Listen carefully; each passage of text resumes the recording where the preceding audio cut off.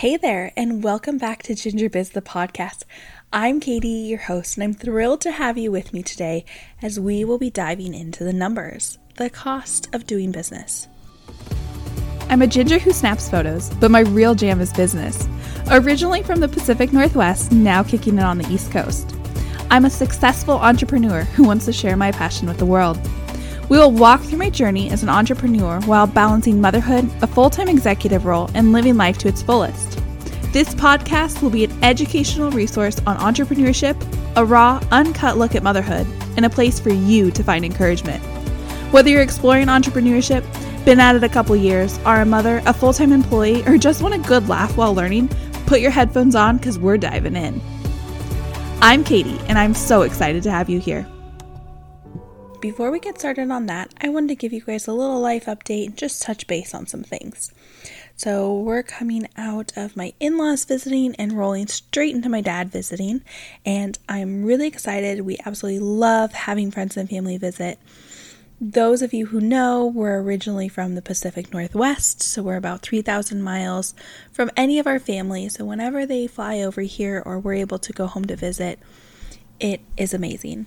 Especially with having our sweet daughter, getting to watch her interact and just hang out and build relationships with our family is a beautiful, beautiful thing. So it's nice to have them come visit and us touch base and do things like that. So we're very blessed for that. So we're kind of coming out of and then into that again. We have a night in between the two visits to kind of recoup, which means washing the sheets, changing the bed, getting the towels and the bathrooms cleaned and ready to go, and then just rolling into the next visit, which again, super excited to have my dad visit. It'll be very, very wonderful. And then I wanted to also give you guys a quick update on affiliate marketing. I have another episode coming here in the next couple of weeks so that you guys can kind of join me along the journey and see where we're at with it, because it's just a new endeavor that we wanted to try and I really wanted to bring you along with us. And then the other thing I'm going to say is that I don't recommend this, but I am recording this episode in my bed tonight. I am generally pretty firm on specific areas and specific times for certain things, meaning that the bed and the bedroom is our place to rest and relax, and the office space is where, I get work done. And I think setting very clear boundaries like that is super beneficial, but unfortunately, we can't be perfect all the time. So tonight I am recording from my bed. And honestly, it's not all bad. I've got a heating pad on my back, a couple pillows. I've got the setup going on. So it's working out just fine. Anyways, I want to dive into our subject today, which is the numbers, the cost of doing business. Have you ever wondered how a small business decides what to charge? Or if you are a small business, been like, how the heck am I supposed to come up with my pricing? Well, latch onto this, cost of doing business, CODB. There is, you guessed it, a cost of doing business, and this is going to be a key factor in setting yourself up for success when you're pricing your products or services. So, incorporating the cost of doing business into your pricing is crucial for ensuring profitability and sustainability. So today we're going to dive into 4 ways that you can accomplish this. Let's dive in. Calculate your overhead costs. Determine all the indirect costs associated with running your business. These would be things like rent, utilities, insurance, equipment, software, hardware, marketing expenses, administration costs, anything that costs you money to run your business. Now, my suggestion would be writing these all out. Just make a big list. Hey, we all know I'm a list maker. Make a big list, write everything out. Write out what the item is and what it costs you, and that's going to be your starting point. Then you're going to divide these costs by your projected sales volume to get an overhead cost per unit or per service. Incorporating this cost into your pricing structure will allow you to ensure that each sale covers a portion of your fixed expenses. We personally don't have like a studio or an office space, so we don't technically have rent, but we do write off a certain square footage of our home because we utilize it as an office space.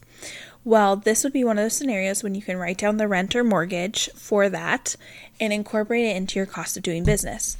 Now, you, again, like us, might not have an office space, but it can be important to project what that would cost because number one, you are paying for it, whether it's coming out of your personal budget because it's your mortgage or it's coming out of your finances for your business. Either way, plan for it, be intentional with it.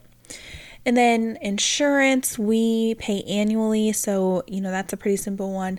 Equipment can be a little challenging because, if you were to break something, you don't necessarily know that you need to plan on buying, a new piece of equipment each year. But this will go into our fourth point that I'll discuss in a few minutes here. But really just any indirect costs associated with running a business. Now, if you're a wedding planner, you might have some miscellaneous props that you bring to every wedding just because maybe your clients often forget it or something like that. Incorporate that into this. So just things like that are very indirect but substantial because they do add up. So once you get this whole list made, that's when you're going to start trying to project your sales and figure out your overhead cost per unit. Now, here's the tricky thing. Your cost of doing business generally is not going to change in this specific scenario in this moment. However, as you play with the numbers, you might change your projected sales volume. So for me over the years, I have played with it a lot because each year it kind of depends on how much money I want to make versus how much work I want to put in. So if I limit my wedding photography clients per year to 10, and I know that I'm 100% okay with just booking 10, and that's my number, that's my goal, that's what we're at, okay, then I can play with the numbers. And then let's say that I want to make X amount of money, you can factor it pretty easily.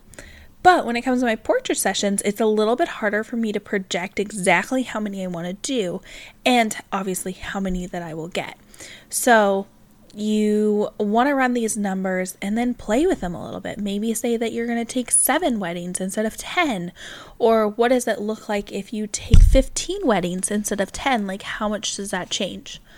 Now for me, in years past, I've always taken on 10 wedding clients per year, and that greatly affects how much I'm going to charge per those weddings. And then anything over that 10 is kind of sort of just a bonus because I've already accounted for my fixed expenses with that projected sales volume. So hopefully you guys are still tracking with me. It's kind of a lot to take in, but this is a very nitty-gritty, nose to the grind sort of thing that you got to factor in. So the next point would be considering the direct costs. So we just talked about the indirect costs associated with it. The direct cost would be more like materials, labor, shipping, any other expenses that are directly associated with your product or service. It's anything directly associated with fulfilling the customer order. So that could potentially be childcare. For me, once we had a child and I had to pay for a babysitter, it, has to be factored into my cost of doing business because number one, childcare is not cheap, but number two, I couldn't just take my kid along to the photo sessions or to a wedding, so I had to incorporate that. Now, if a session falls on a weekday when I already have childcare, then I don't factor it in. I really am just looking at the weekend because either way, I work full time. So it's not technically a cost of doing business to put her in daycare Monday through Friday. So again, I'm just looking at the weekends for childcare. But I do have to account for that cost because it directly impacts the service that I can offer. And again, this is where you can kind of find the differential between the indirect and the direct cost. Indirect would be a website. I have to have a website so people can find me. It doesn't matter if 500 people book me or if 5 people book me. I have to have a website, so it's indirect. However, it does affect my cost of doing business if I do 500 sessions and I have to pay for a babysitter 500 times so I can book those 500 sessions, or it's a lot less if I only book 5 sessions. So just keep that in mind when you're thinking about the direct and indirect costs of doing business and how they're going to hit you. Another way to think about it would be operational costs versus capital. Capital is an overhead. It's just going to be there. That's what you have to do. A website is a capital expense. Your equipment is a capital expense. Marketing and administrative costs or team member salaries, those are all going to be capital.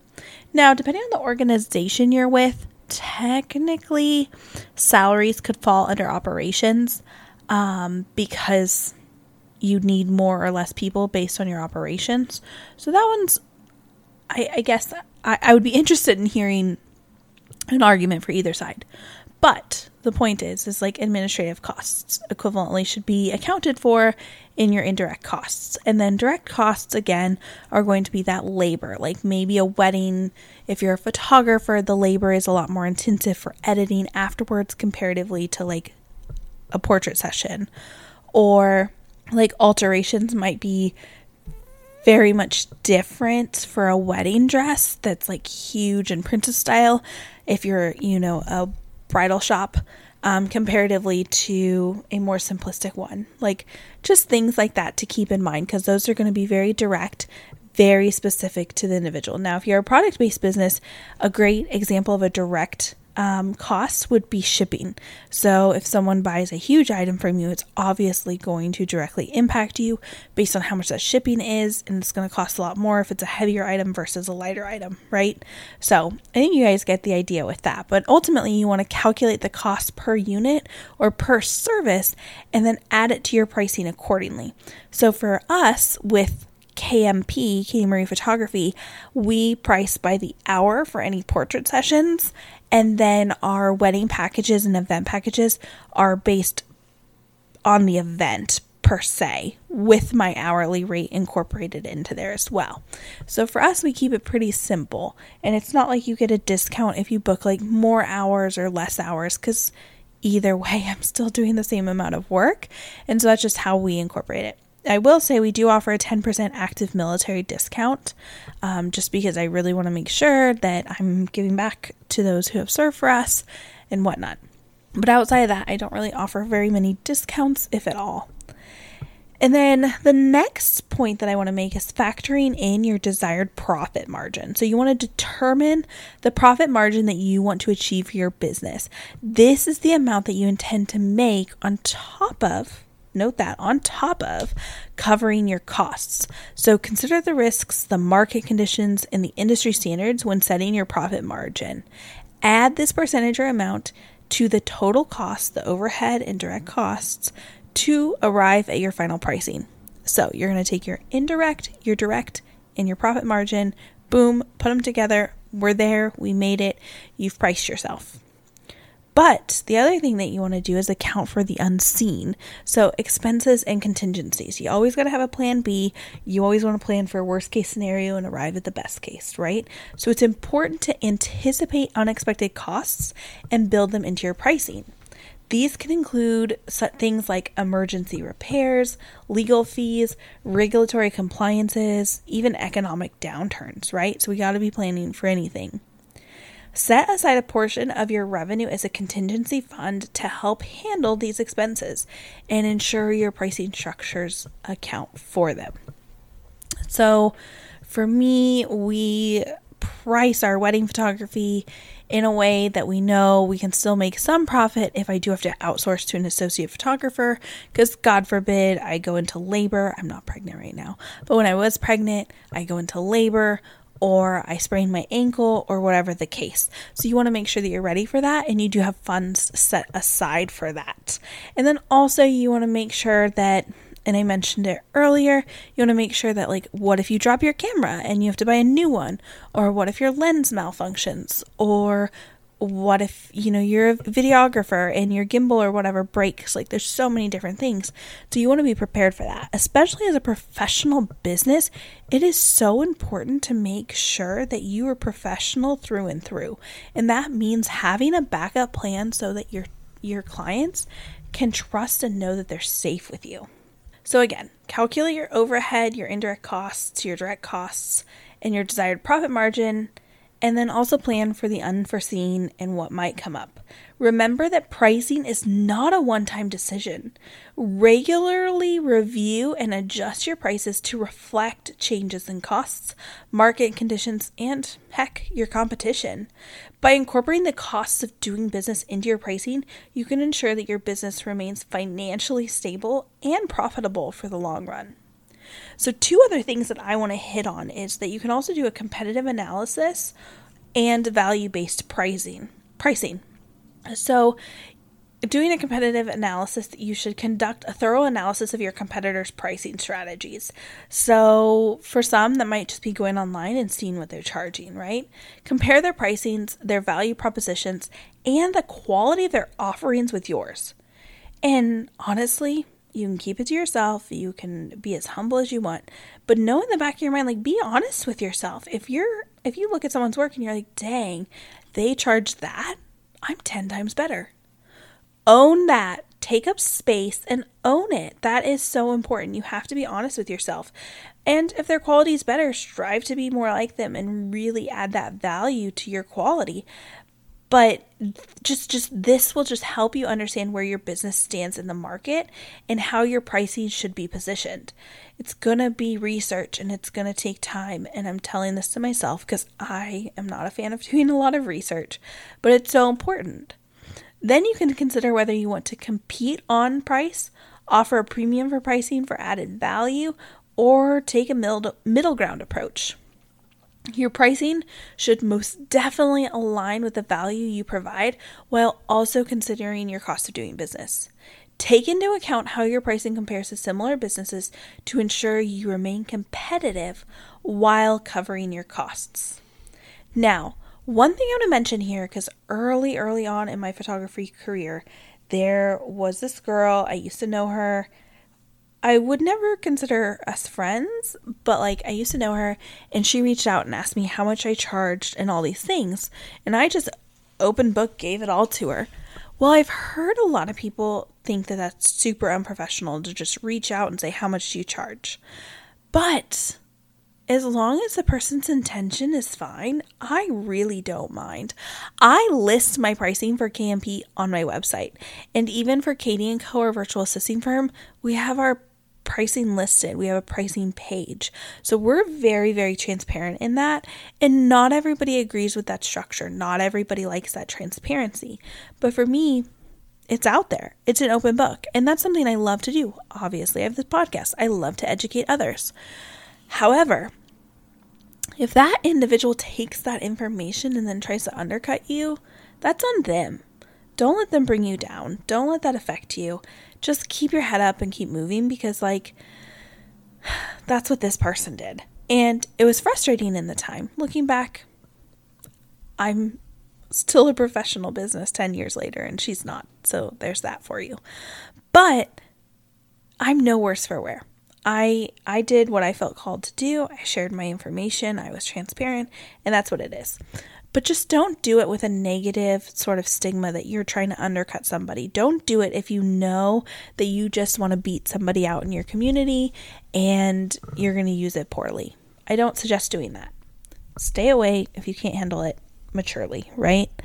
And then the other thing that I want to say is value-based pricing. So this one's going to be, instead of solely focusing on your costs, consider the value your product or service delivers to the customers. So value-based pricing takes into account the perceived benefits and outcomes the customers gain from using your offerings. Identify the unique value propositions and advantages your business provides, such as quality, convenience, expertise, exceptional client services, whatever the case is. We do this a lot with Katie & Co. because we are offering virtual assistants, but at a quality that people can't compete with. I am literally wanting you to grow your business, and I want to help. I can't continue to open up new businesses all the time because my bandwidth is only so much, right? And my mental capacity has its limits. So with Katie & Co., the whole goal in it was to be able to take what we've learned on running our business and offer it to other small businesses so that they can make an impact and be successful too.